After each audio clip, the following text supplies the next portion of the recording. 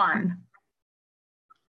Hello, everyone. Welcome to the second season of For the Love of Books podcast featuring indie and small press authors with host Emma Polova. Today, I will be chatting with author Mikel Classen, who will announce the details of his book giveaway of True Tales at the end of the interview. Mikel is a journalist, historian, photographer, author, and managing editor of the UP Reader with 35 years of experience. He makes his home in the oldest city in Michigan, Sault Ste. Marie. His book of fiction, Lake Superior Tales, published by Modern History Press, won the 2020 UP Notable Book Award along with Points North for 2021. Hello, Mikel. How are you? I'm doing fine, Emma. How are you? It's good to be here. Good to be here. Good to have you here. Let's start out with your True Tales, the forgotten history of Michigan's Upper Peninsula. What do you like about lost stories from the past? And mainly, how do you dig these up? How do you find all these cool stories? Well, I've been up here doing this for a lot of years, and I've always had a fascination for history, and up here is just full of it.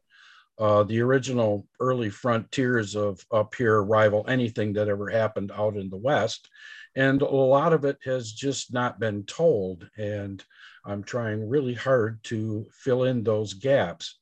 Some of the stories up here are really quite interesting, and this area up here was the West before the West.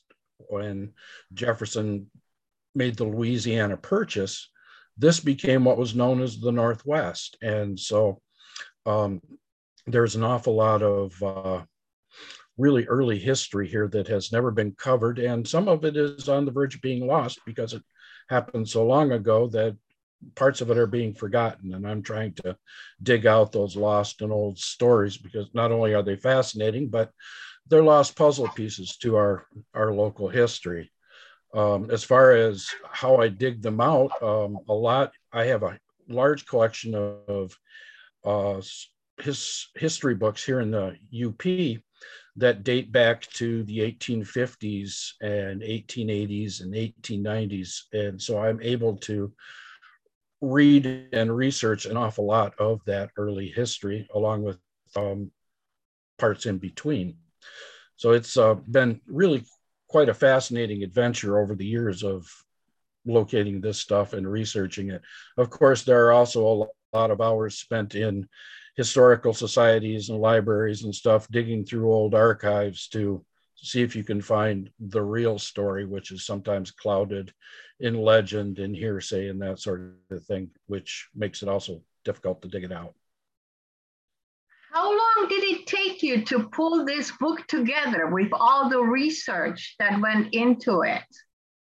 Well, it's been several years in the making. Part of it is I've over the years written a lot of columns and feature articles about the UP as a journalist, and so some of those subjects were things that I have researched over the last 35 years, and so it's been a long time in the making. I have a ton of other stuff that I haven't actually gotten to yet, which is on my list for my next volume. Absolutely. So who are your protagonists, your heroes, your MCs? Well, the book is broken up into little chapters and moments of UP history, where I look at things that are basically historically, like I said, not well known. But the subject matters range from anything from, I have one story about a pirate. I have a story about a woman, Native American woman, who was left on Isle Royale with her husband, and they faced starvation for a winter on Isle Royale. I have a story about from Peter White, who was one of the original founders of Marquette, Michigan, in his own words, on what it was like to to carve that city out of the Lake Superior wilderness. I have a story on one of the darkest chapters in Michigan, where one of our former governors wrote a book early on called The Iron Hunter, where he talks about these things across the Upper Peninsula that were called stockades. And what they were women prostitution slave camps, which eventually, of course, was run out. But for many years, they flourished all across the Upper Peninsula from one end to the other in dozens of towns. And this is something that kind of followed the logging industry. And it is a subject that has been pretty much buried over the years. So it's the former governor in his book leaves a lot of information out there as to different events that were caused by this organization. And we find out that the organization was UP-wide. He claims that these people were operating in 500 miles in any direction from the Upper Peninsula. And what they would do is go kidnap women off from farms in Illinois and Indiana and basically bring them up here and torture them and break them into prostitution for the loggers. That's horrible. I've never heard it is. That. It's terrible. It's one of the creepier experiences I've ever researched, I have to admit. But the organized crime group that did this was led by a priest and his daughter. Whoa. So can you give us the name of this former governor? Yes, Chase S. Osborne. He is the only governor ever to serve in the state of Michigan from the Upper Peninsula.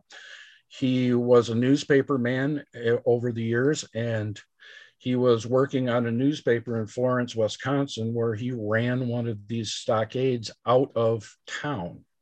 And in that book, he makes different accusations from across the Upper Peninsula about different crimes that occurred, and claiming that they were all connected to this group of criminals that were running these stockades. And as I went into the research across the Upper Peninsula, I found out that basically everything he accuses everyone of is true. And so him being a former governor and a newspaper man, his credibility for me was really pretty high, which is why I went to investigate what actually happened behind this story. Okay, so this is one of your true tales in the book. It is, yes. It's a chapter called Stockades of Terror. Wow, that's fascinating. I seriously have never heard of this. Well, there's a certain amount of this, I think, that was intentionally buried, just not only just by historians, but local communities as well, who really didn't want this bit of history getting out that this occurred in their communities. Okay. There's a small passage that I have that I found in a book that describes one of these places explicitly. And in the last sentence of it, I mean, he talks about how it looked inside, how many girls were there, all this other stuff. And then in the last sentence, he basically says that there's no proof that any of these stockades existed, so we don't think they did. Yet he can describe it almost like a picture painting, you know. Whoa. This kind of drives me a little crazy. There's been a conspiracy of keeping this hidden over the years. So must have been. I feel like I've tried real hard to kind of uncover a lot of that. I expect this is much more widespread than I was able to find. I was actually able to confirm at least 7 cities in the Upper Peninsula that this, or not cities, but towns, villages, logging communities at the time, were all participating in all of this. And several of these places were owned and run by the local sheriffs. Were you surprised to find this out? Were you surprised at all? Oh, yeah. I was shocked. Yeah, no kidding. When I Whoa. first read it, I really had a hard time believing what Osborne was saying, yet I knew what type of character he was. So that's really what spurred me into investigating that story and chasing it down. I went from one end of the Upper Peninsula to the other one, hitting different historical societies to see what kind of information they would have. And I was absolutely amazed because every little piece I found fit together like a piece in the jigsaw puzzle. Excellent. So, what were some of the challenges in researching and writing True Tales? Well, a lot of it was just time, being able to find the time to get to all these different places to do the research behind everything. A lot of the stories in there, I try to rectify some myths and things like that have, over the years, quite often those sorts of things develop across the Upper Peninsula with many of the different subjects that occur up here. And so sometimes you have to really dig out the real story because the story that has been perpetuated over the years is erroneous. Right. So, what are the major takeaways from True Tales? Well, one of the big ones that I hope people get is that the UP in my mind has been, its history and its past has been really kind of romanticized. And I think a lot of people, they kind of muse back, oh, I wish I lived back then and all that sort of thing. But it was a rough and rugged country, and there were dangers at every corner. And one of the things I really try to portray within the book is exactly how hard it was to settle this frontier up here, and the clashes of cultures that we had between the different old world immigrants that came up here, but we also had loggers, miners, maritime. It's a very, very unique mix of individuals that sometimes turned into a serious volatility. We have so many different things up here that came from tragedy to murder to prostitution to all these different things that the Upper Peninsula really tries to, shall we say, ignore.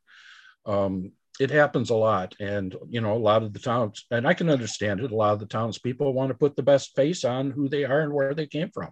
Sure. Yeah. And so it, in my mind, is it's understandable, but as a historian, it's not helpful. Not at all. No, it isn't. When you go back to these things and you found that people have been trying to cover stuff up over the years, it gives us a completely erroneous picture of history. And the idea of what I'm doing with True Tales is an attempt to repair some of that. That's awesome.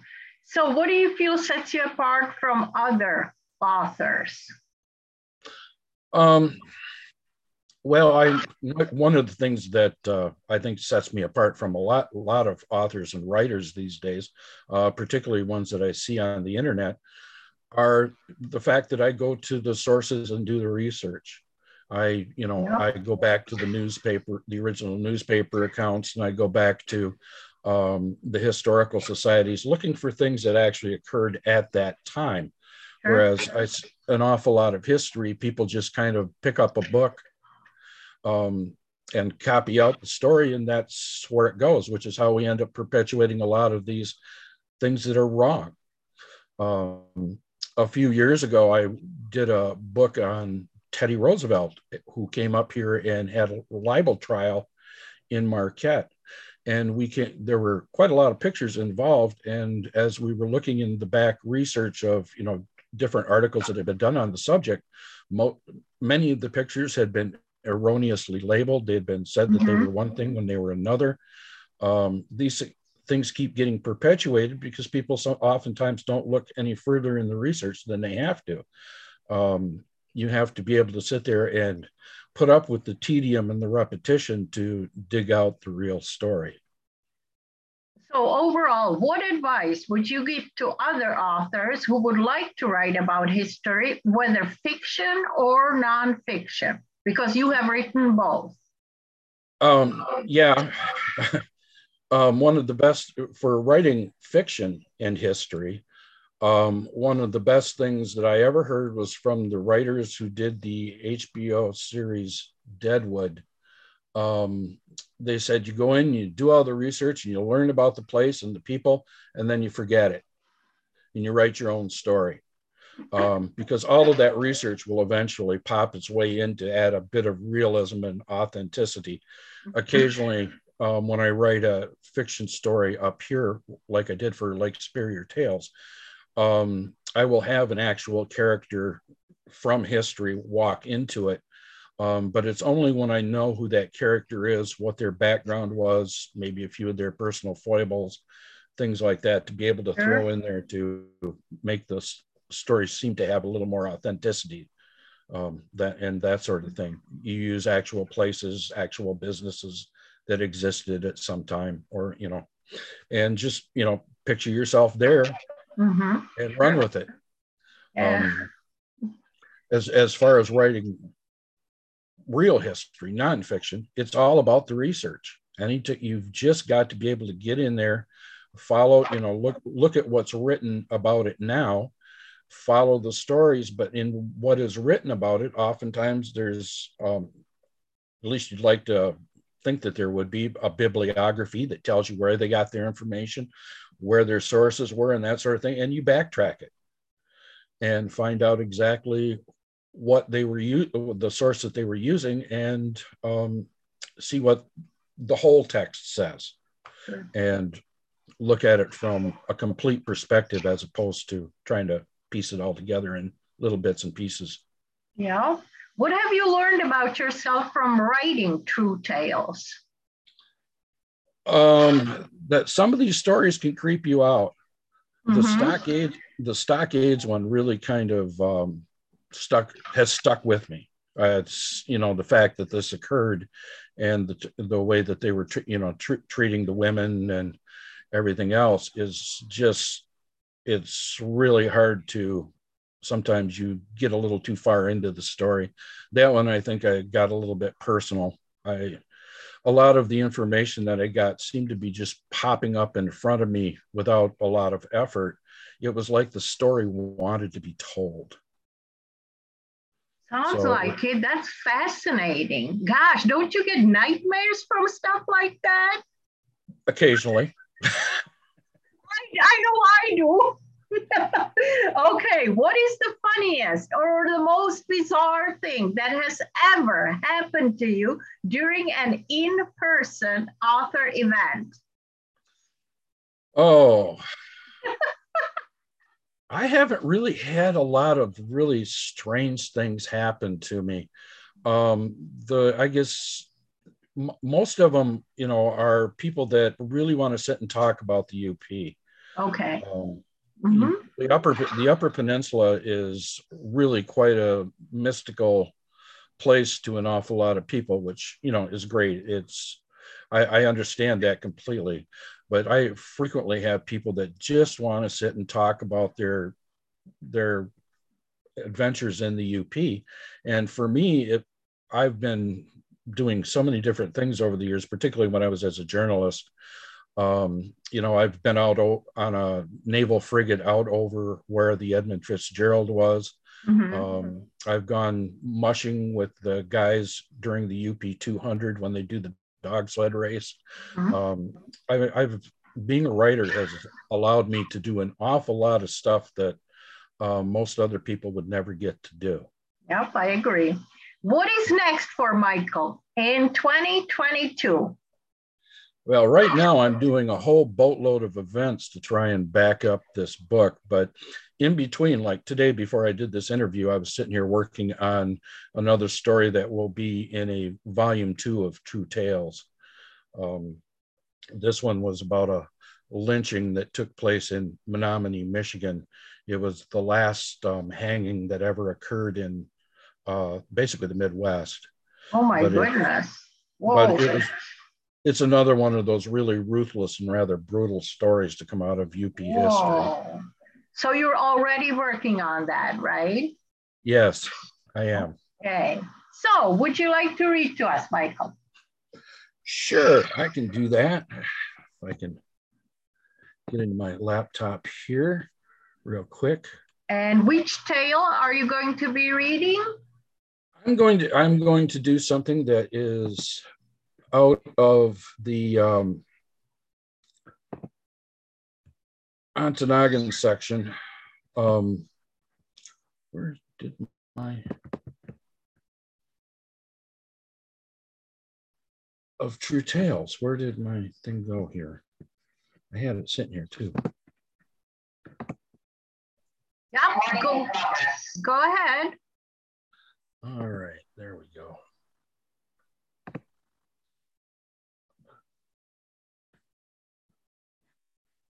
Why is this disappearing on me? One. I wanted this story as a sidebar to what has been written previously. It is about a well-known prostitute that has become a legend in the western end of the peninsula. This takes place in Ironwood, Hurley. They are twin cities divided only by a railroad track in the Montreal River, which is the Michigan-Wisconsin state line. Hurley was known as Hell on Earth, while Ironwood was the moral side of the tracks. Hurley's reputation made Senies sound like amateur hour. Silver Street, which was 6 blocks long, Hurley's main street, contained nothing but vice. There were 63 saloons in those 6 blocks. All had prostitutes, liquor, and gambling. Of course, Hurley is one of the places mentioned in Osborne's narrative. This brings us to Lottie Morgan. She was also known as Lotta. Her real name was Laura Whittlesey. As a young girl, she was captured and placed in a stockade. It had a high wooden fence, and it was said that escape was impossible unless a girl was purchased by a patron that happened to fall in love with an inmate. This stockade was described in Call It North Country like this: a log pen with a single entrance guarded by savage dogs. Inside the pen was a house consisting of a single large room, its floor covered with close-spaced pallets or workbenches. Here, a dozen girls labeled, and the dogs were trained to prevent them from escaping, but not to prevent the customers from entering. Lottie Morgan escaped. She went over the wall and broke her leg as she dropped to the ground. She then hobbled and crawled a half-mile through the snow. When she was found, it raised such an outcry that the stockade was burned to the ground that night. Lottie then tries to disappear for a couple of years, even attempting to enter a convent, but they wouldn't have her, essentially driving her back out into the streets. Lottie was a fallen woman, irredeemable to many. She went to work in Hurley in the saloons. Lottie would sing and perform on stage. Her popularity with the locals was high, and she never starved for attention. She was loved by the men of all classes, even those that would come over in the night for clandestine debauchery from Ironwood. The local ladies didn't care for her at all. By all reports, she thoroughly loved the nightlife of Hurley. Lottie would open and close the saloons, all the while being the life of the party. Men often stated that they were in love with her. In 1890, it all came to an end. Lottie was leaving John Sullivan's saloon. She was walking down an alley to where her rooms were, and an axe hit her in the face. Another blow was struck to her head, and she was stabbed with a knife. Lottie Morgan was dead. It was April 11th, 1890. She was 27 years old. A passerby found the body in the early morning. At first, he thought she was drunk and then quickly realized she was dead. The axe was found leaning in a woodshed near where Lottie laid. Blood and hair was stuck to it. A gun was found in her purse. It had never fired. She was taken by complete surprise. She still had all of her jewelry, and there was $20 in her purse, so this wasn't about robbery. A cry went out from many of the citizens, mostly men, for the killers to be found, but it seemed to fall on deaf ears. The police seemed to be doing something, but mostly they speculated instead of investigating. Lottie's position in life seemed to prevent a serious investigation. The newspapers at the time touted her death as a fine example of everything that was wrong with Hurley. The sheriff commented that it was a Jack the Ripper-like murder. The Oshkosh Northwestern newspaper interpreted it like this: Lottie Morgan, who was about 27 years old and belonged to the Demi-Monde, was found murdered behind a saloon in Hurley this morning. Her head was split open, cut off, and awfully mutilated with an axe. The police are working on a clue. This is a Jack the Ripper case. The Ripper murders had occurred only 2 years previous, and since no one was ever caught, speculation ran rampant at the time that Jack the Ripper had escaped to America, and dozens of murders were being blamed on the phantom of Jack the Ripper all across America. One of the other rumors that went around at the time is that she had overheard plans for a witness bank robbery. The story varies as to which it was. It was one of the local theories at the time as to a motive. One of the largest funerals ever held in Hurley was Lottie's. It was held in the town opera house and was attended by many from all around. One of the papers, the Oshkosh Northwestern, wrote this: the funeral of the late Lotta Morgan took place here yesterday afternoon. Her remains had lain in state in the Hurley Opera House for 4 days and were viewed by thousands of people. The elite of the town, together with the ministers of the gospel, assembled together with the citizens and the disreputable characters and mourned the untimely taking of a fallen woman, a woman who had fallen to the lowest depths of degradation. The murder was never solved, and many believed it was because the police didn't care enough about a woman of her social status.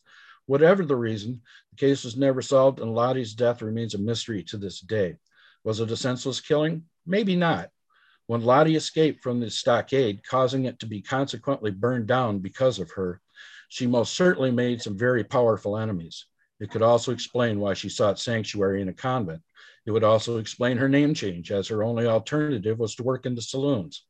Since the stockade gangs often employed assassins, this seems very possible to me, and it explains a lot about the murder. The rumor of her involvement with the bank robbery was probably a tale of misdirection at the time. It is a case that cries out for justice to this day. Thank you. Horrible, right?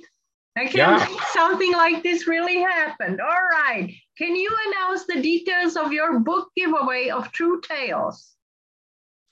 Well, I will give away a hardcover copy of True Tales, signed by me and personalized to whoever the winner is. They can send me an email at classenmichael@gmail.com. It's spelled C.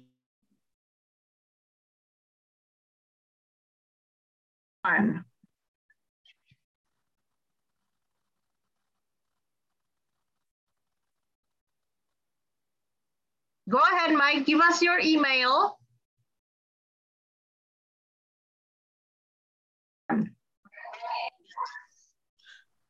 The first reader who emails me at classenmichael. The first reader who emails me at classenmichael@gmail.com will get a hardcover copy of my book, True Tales. I will sign it and I will personalize it to whoever wins the contest. Perfect. Before we do our parting shots, I would like to thank our sponsors, Doc Chavent and Modern History Press, that has been telling empowering stories of the struggle for identity and culture in contemporary times since 2007. Mike, you go first. You are my guest. Your parting shots. Well, I would also like to mention that I have a website that is full of this stuff similar to what is in True Tales.